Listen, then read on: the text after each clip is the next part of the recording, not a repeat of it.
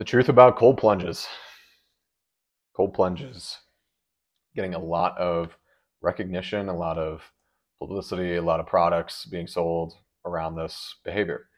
And I'm not a huge fan of it. Not a huge fan of it. And I'm going to explain why that is. So, cold water immersion is a stressor. All the things that happen in response to it, whether it's cardiovascular, respiratory, metabolic, endocrine, muscle contraction, nervous system, whatever it is because the behavior is stressful. So, what these studies measure when they measure an increase in metabolic rate, or that's the main one.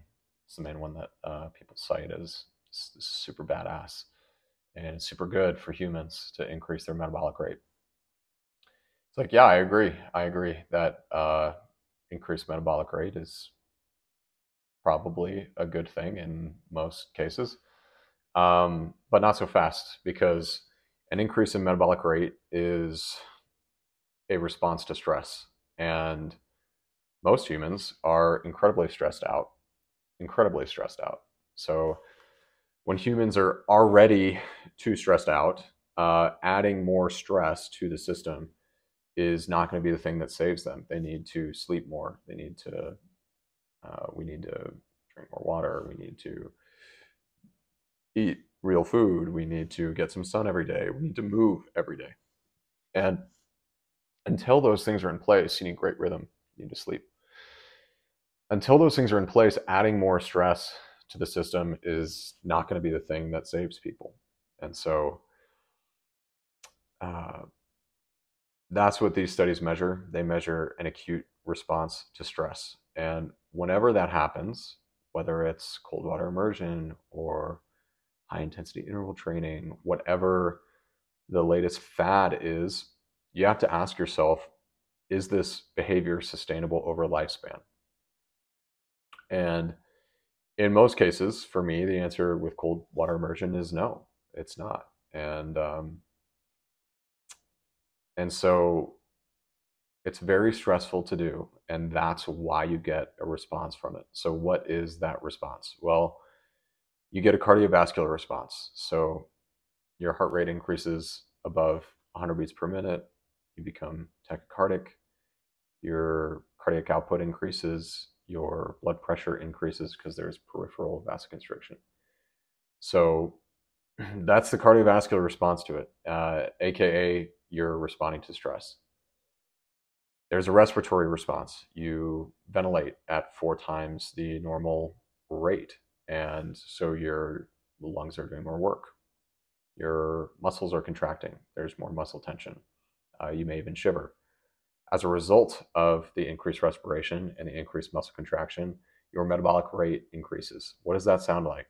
Okay, higher heart rate, higher rate of breathing, muscle contraction. What does that sound like?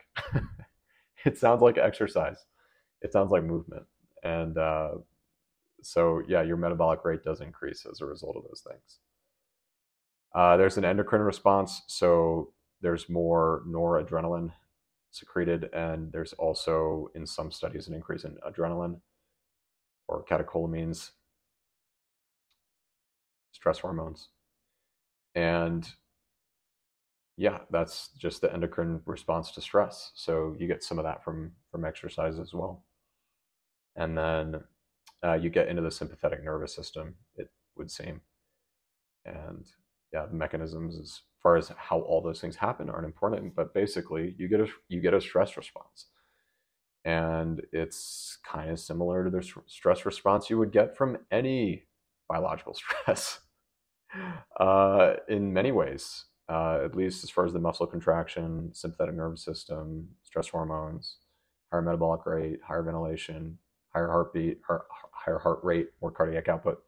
So you get what I'm saying? It's like the part of the spirit of selling all these things is hacking your way around your biology, hacking your way around the need to move and do the things that everyone knows are biologically optimal. And so I am the person who tells people the truth.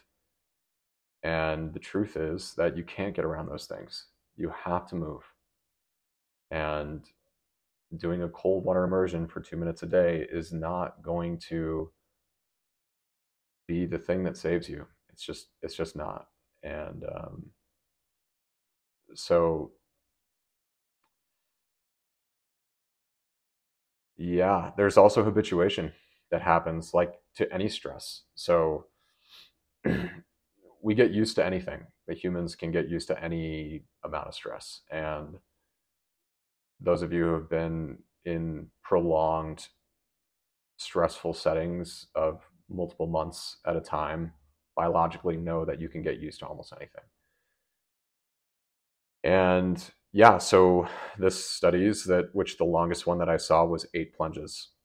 So that's another example of how acute and how finite these studies are. Rather than being over a lifespan, we're measuring the response to 8 plunges. And so that's 8 days if you're doing it every day, or that's 8 weeks if you're doing it once a week. And so, yeah, if you plan to do it for longer than that, just maybe spread it out a little bit, like cycle it on and off, do it for a month and then take a month break. And then, because otherwise you just get habituated to it. And that doesn't mean the stress response completely goes away.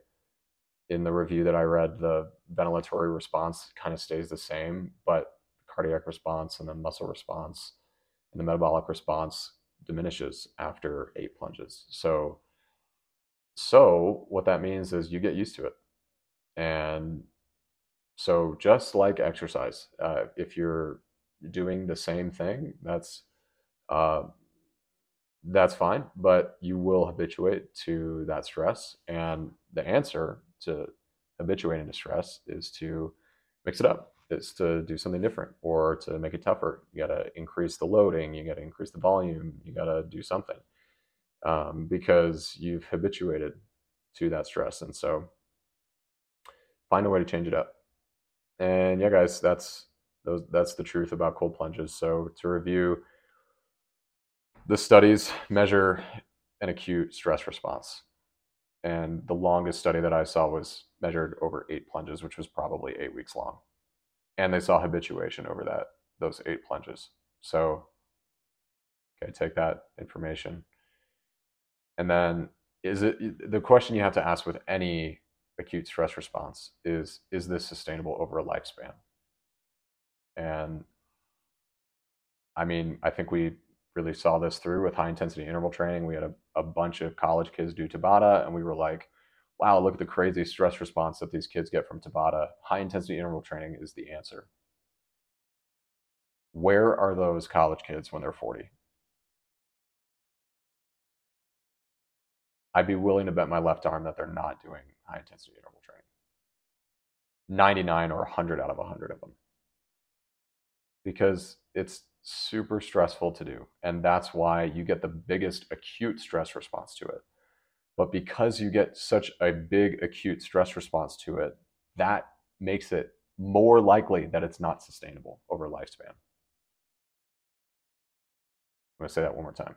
So the bigger the acute stress response, the less likely that behavior is sustainable over a lifespan. So whether it's cold water immersion, high intensity interval training, ask yourself, is this sustainable over a lifespan? Cold plunges are very stressful to do. That's why you get such a great stress response from it. Are you going to do it for the rest of your life? That's the question. And if you're an athlete and you want to add this in for a mesocycle, enjoy some of the benefits of it, just remember that you're adding stress to the system. So transitioning now into cold water immersion for athletes. So cold water immersion for athletes can have a place to reduce body temperature if you're performing in really intense heat and you want to reduce core temperature quickly. There are obvious benefits to that. As an everyday thing for your lifespan as an athlete or your career span as an athlete, I would say probably not. I would say that you can work it in for a mesocycle, but then you'll, like any training stress, you'll habituate to it, and it is better to periodize it like anything. Take a break from it and then come back to it, rather than say, oh, this is the thing that I do because I'm an athlete. So yeah, do it for 4 to 6 weeks at a time, take a break. Do it for 4 to 6 weeks at a time, take a break. That's totally fine. The other thing that I'll say about it for athletes is that, in my opinion, if you have capacity to add more stress to your system, you should do it in the most sport specific way possible, so that the organism can tolerate. I'm not saying you go do more ring muscle ups. I'm just saying, if you can tolerate more stress, you should put that toward the most sport specific skill possible. And this is another example. This is with endurance athletes. Brain training has gotten a lot of play recently. Athletes are doing cognitively fatiguing exercises that require basically they practice so that their reaction time actually diminishes because they're fatigued cognitively, and their decision making fatigues, and then they go out for their endurance bout, whether it's running, cycling, swimming, whatever it is. And yeah, I mean, no surprise, but the actual training is harder. And in my opinion, if you can take on more stress like that, you should just run faster, or you should just run more, instead of thinking that there's a way to hack around your biology. Like, you know what the answer is. You should probably just take on more training volume, and the person who does that and can recover from it is probably the person who's going to be the most prepared, not the person who ran a little bit slower or ran a little bit less and did their brain training. So yeah, so that's my take on stress when it comes to athletes. You got to distinguish between stress and support. Support is the things that you know. It's great hygiene, it's great sleep, it's great rhythm, great consistency, great digestion, eating real food, having great work, rest, balance, etc. Those are the things that help you recover as an athlete. And so okay, so that's my take on cold plunges. The truth is that they give you a great stress response. The stress response is really acute. The studies measure an acute stress response. The longest one I saw was 8 plunges.